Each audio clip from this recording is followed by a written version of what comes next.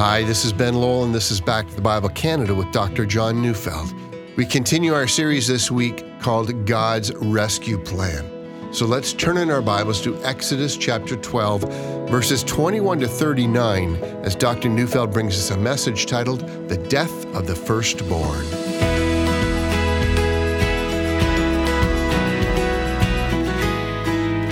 I know if you heard the title for my address today, and if you know that I'm doing a study in the book of Exodus, you will have concluded I've come to Exodus chapter 12, which records the final of the 10 plagues that befell Egypt, which of course is the death of the firstborn.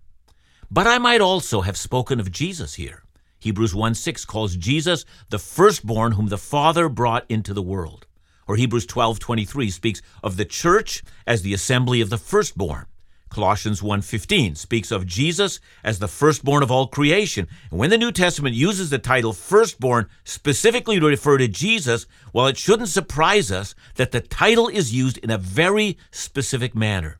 A firstborn is the inheritor of all that belongs to the Father. The firstborn is the preeminent one. You see, the New Testament does not use the term firstborn as if Jesus was born first and then everything else was created. The New Testament is clear about this. Jesus is the uncreated creator. No. The Son, Jesus, does not have an origin. He has always been there. That's not why the term firstborn is used. Rather, what is in mind was the position of privilege that the firstborn enjoyed in the ancient world. Jesus in heaven has all the rights and privileges of a firstborn. In the estates of the wealthy or the palaces of kings, the firstborn inherits everything. And so when the firstborn of the Father died on the cross, the death of Jesus has to be understood in that context.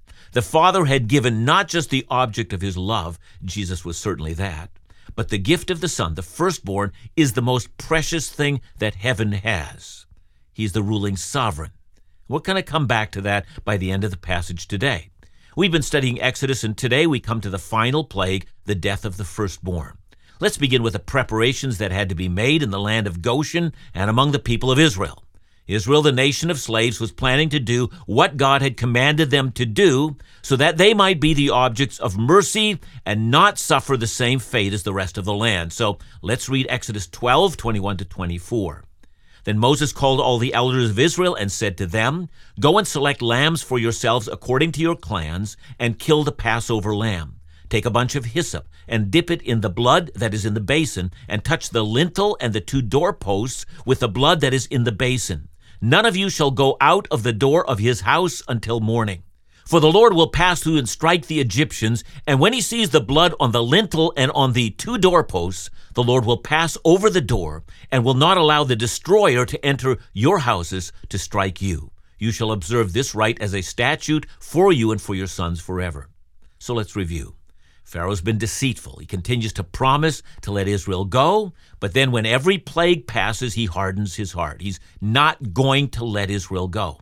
Now, in the past, he's offered, to let just the men go, then to let everyone go but not the animals, and so forth. But it was all deceitful.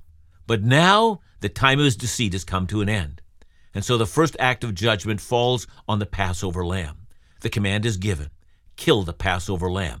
Then hyssop, which is, it's a bushy shrub. It's dipped into the blood. The blood is brushed onto the door frames of the houses. No one's allowed now to leave their house. They're to wait inside, believing that the act of slaughtering a lamb will be enough to turn the destroyer of the firstborn from their houses.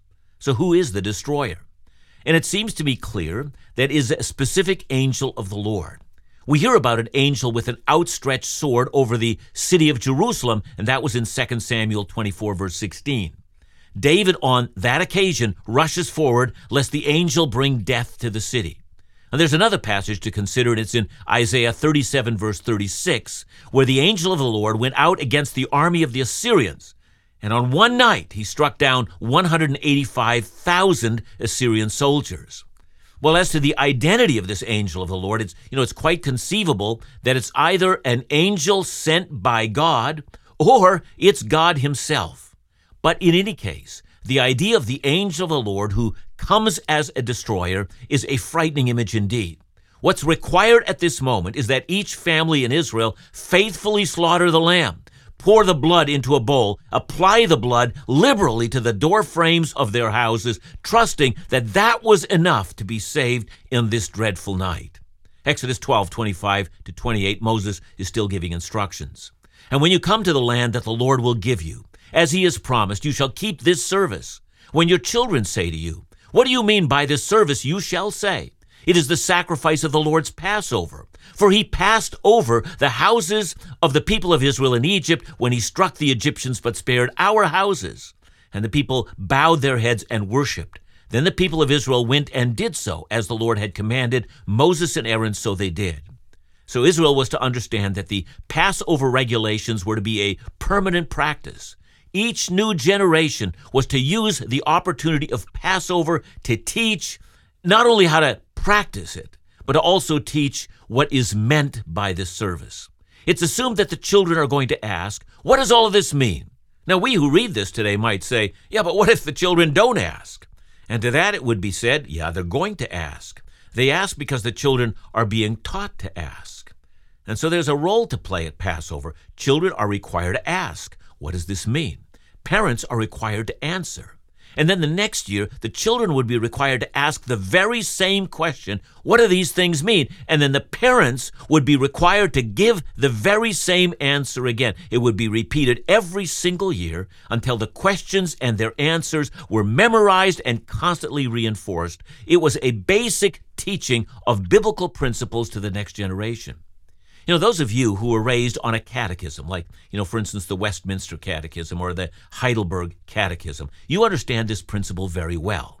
All the questions, as well as the answers, are to be memorized. They are to be reinforced until the child grows older and begins to recognize the importance of the things that they've memorized for a lifetime.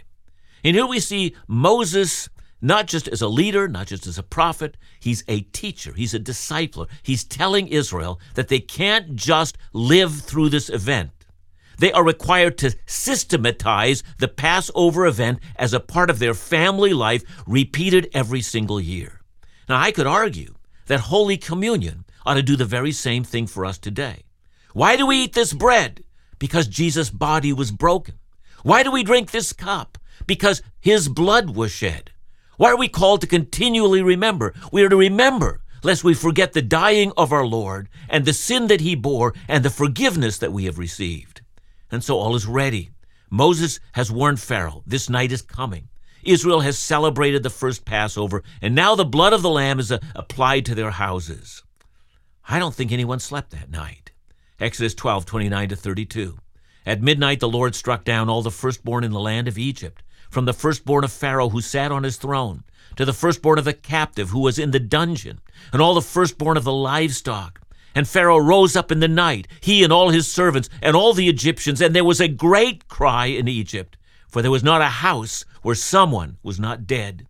Then he summoned Moses and Aaron by night, and said, "Up, go out from among my people, both you and the people of Israel, and go and serve the Lord as you have said. Take your flocks and your herds as you have said, and be gone, and bless me also." The description of the previous 9 plagues, those were longer descriptions than what we find here. This is a very short account. Moses' emphasis is on Passover rather than the death of the firstborn. However, even in these few short verses, it's necessary to pay attention. In the middle of the night, all the firstborn died. I take that to mean that the deaths all happened at the very same time. We also read that God is not a respecter of persons. That is to say, it didn't matter if you were at the very bottom of the socioeconomic order or you were Pharaoh on the throne. Every single household, in this case, it would probably be the extended household, had at least someone who was dead. And the loss of cattle, especially in a naturalistic, polytheistic religious system, that also would have been met with a deep and profound sense of loss. And we have to imagine the scene. Because so many had heard of the threat of this judgment, I've got to imagine that many families all throughout Egypt did not sleep that night. They kept watch. And then the sound of wailing could be heard in towns and in cities and in farms and in villages. All Egypt was in terror, and all Egypt was shrieking with grief. We read these verses and we reflect on the beginning of the book of Exodus, when the then Pharaoh had ordered all the sons of Israel to be killed. Pharaoh was going to cull the slaves. The night when the firstborn of Egypt died is a night when the tables were turned. It's not Israel that had ordered this. God was doing it. Israel's only spared because of the blood of the sacrificed lamb.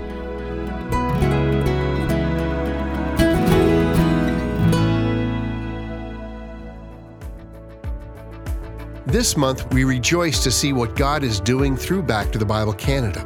We also offer thanks for the host of faithful supporters who pray, give, and encourage this Bible teaching ministry. Back to the Bible Canada is dependent upon God's supply through you. He is faithful, and His people reflect His faithfulness. Your consistent generosity, first-time donation, or becoming a monthly partner enables this ministry to consistently and faithfully proclaim God's Word across Canada. Thank you for the important role you play in ministry. May your soul know the delight of God's release from sin, guilt, and burden.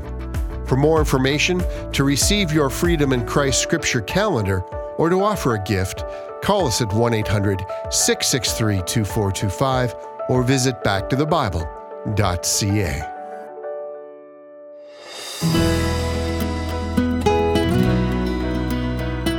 The night when the firstborn of Egypt died, that's a reminder that God's not mocked. It reminds us that we will reap what we sow. If Egypt enslaves and condemns God's people, God will remember. God is just. He does not sweep the sins we have committed under the rug. The only hope for condemned sinners is the blood of the sacrificial lamb. At this point in the account, we can see that Pharaoh's pride, his arrogance, his hardened heart has been absolutely smashed. He doesn't await the morning. He summons Moses and Aaron immediately. And we remember here that he had not that very long ago told Moses and Aaron that the next time that you see me, you're going to die. Instead, we find now that the next time he sees them, his own son has died. And he wonders if his own death is coming. Perhaps more will die. Perhaps all of Egypt will die. He has been completely defeated. All negotiation, all bargaining, it's over. And so his only words are, go, exactly as you have demanded you would go. Take everything, leave nothing behind. We have no choice but to admit our defeat. See, Exodus 12 is a reminder of who is actually the one who has the power. If you followed this series in Exodus all the way through, you're going to remember that there arose a king in Egypt who did not know Joseph. That started the story. I had suggested then that that king may not have been an Egyptian at all, but that he may have been a Hyksos invader. That king thought it was important to put Israel in subjection, to stop them from joining the enemies. But to no avail. The Hyksos were ejected from Egypt by the Egyptians, not the Israelites. And then Egypt continued to enslave Israel. And then they said, look, the Israelites are becoming too powerful for us. We need to stop their power. So much cruelty, so much harm, so many lives were ruined, and all of this because people were afraid. They feared that another people group would overpower them. And the irony here is that the one thing that neither the Hyksos nor the Egyptians feared was God. And because of that, they were fools. And because of that, they were defeated. It's no different today. People fear the future, they fear disease, they fear foreign armies, they fear others who have power over them, they fear the economy. They fear. But in all of this fear, they do not fear the one who holds their lives in their hands, the one who will call them to account for every deed they have done and every good work they have left undone. And this was Pharaoh, and how his nation suffered because he failed to fear God. Pharaoh, his name has become a byword for the fool that will not fear God. Chapter 12, verses 33 to 36. The Egyptians were urgent with the people to send them out of the land in haste, for they said, we shall all be dead. So the people took their dough before it was leavened, their kneading bowls being bound up in their cloaks on their shoulders. The people of Israel had also done as Moses told them, for they had asked the Egyptians for silver and gold jewelry and for clothing. And the Lord had given the people favor in the sight of the Egyptians, so that they let them have what they asked. Thus they plundered the Egyptians. Another way of reading verse 33 is this. The Egyptians pressured the people of Israel to leave them. They're telling them, you must go.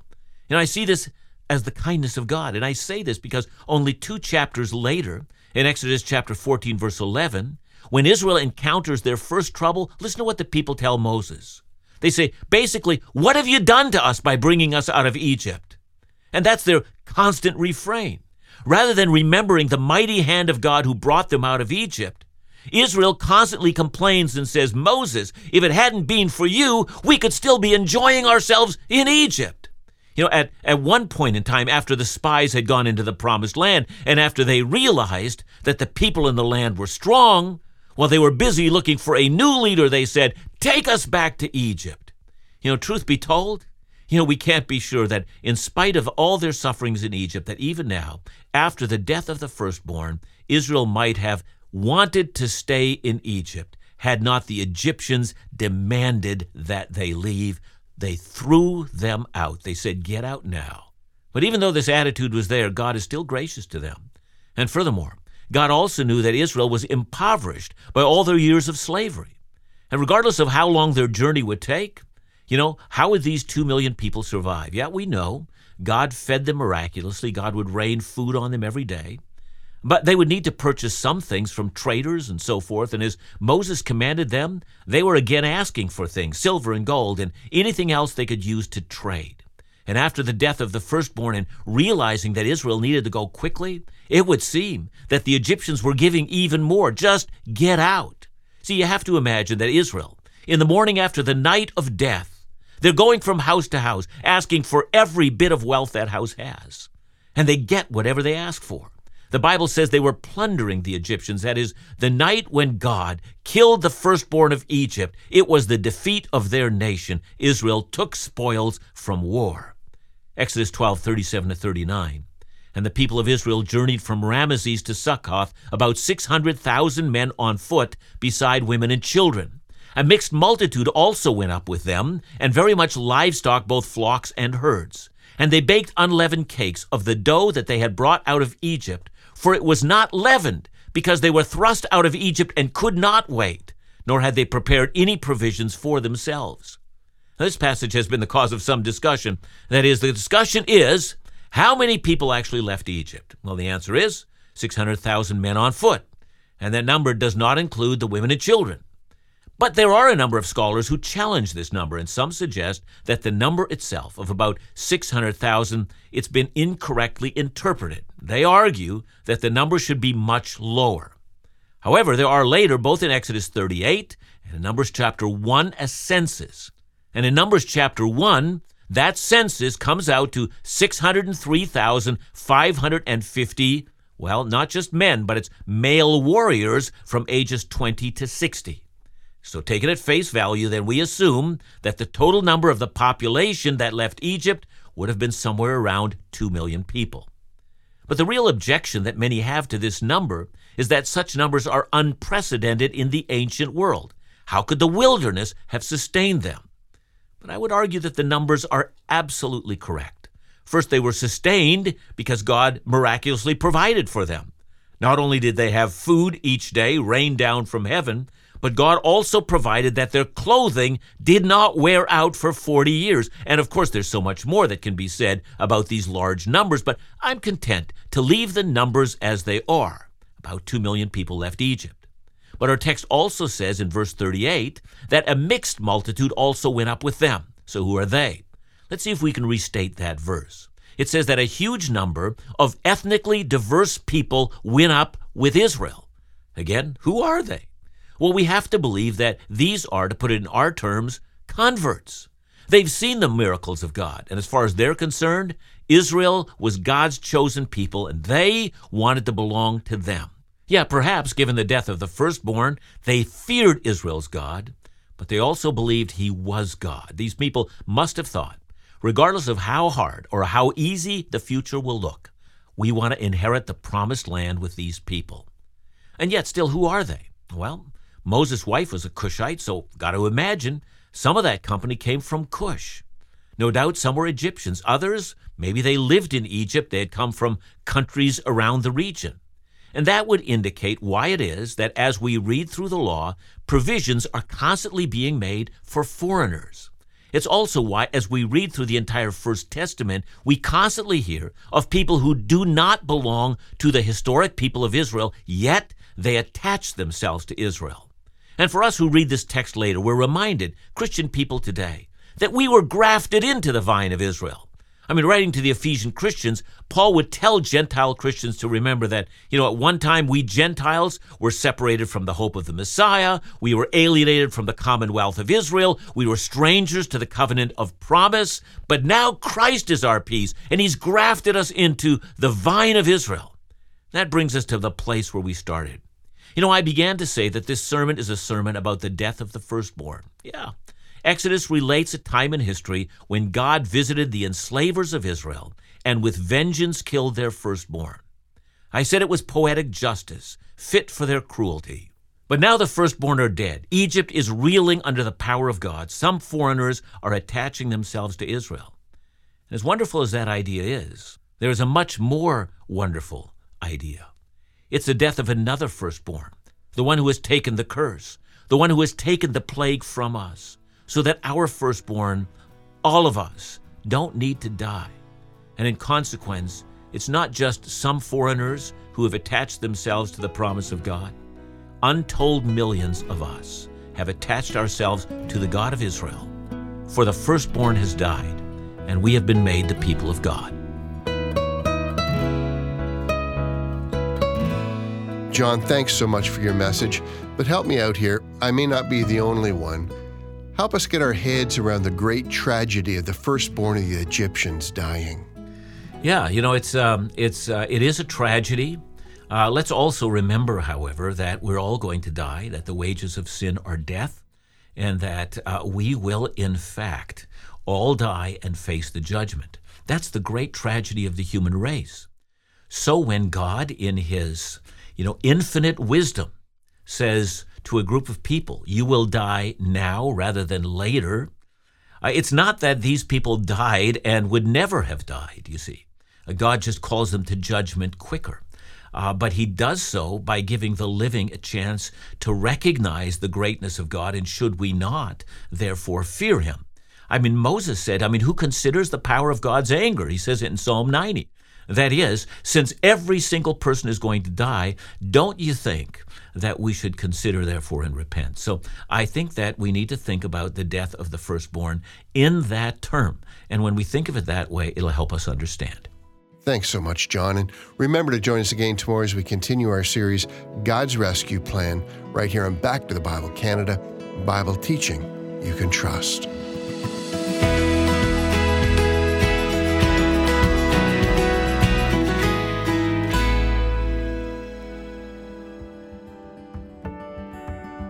Every year, Back to the Bible Canada releases an annual scripture reading calendar.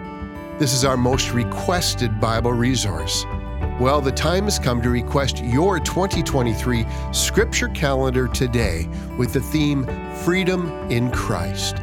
Each month contains beautiful, thoughtfully selected images, inspirational Bible verses, encouraging quotes from Dr. John Neufeld, and a Bible reading plan that will help you read through the entire Bible in 1 year. We pray this calendar will inspire, keep you in the Word every day, and remind you of just how blessed we are to live freely in Christ. So for the month of October, request your copy of Freedom in Christ. But hurry, quantities are limited. To request your free copy, just call us at 1-800-663-2425 or visit backtothebible.ca.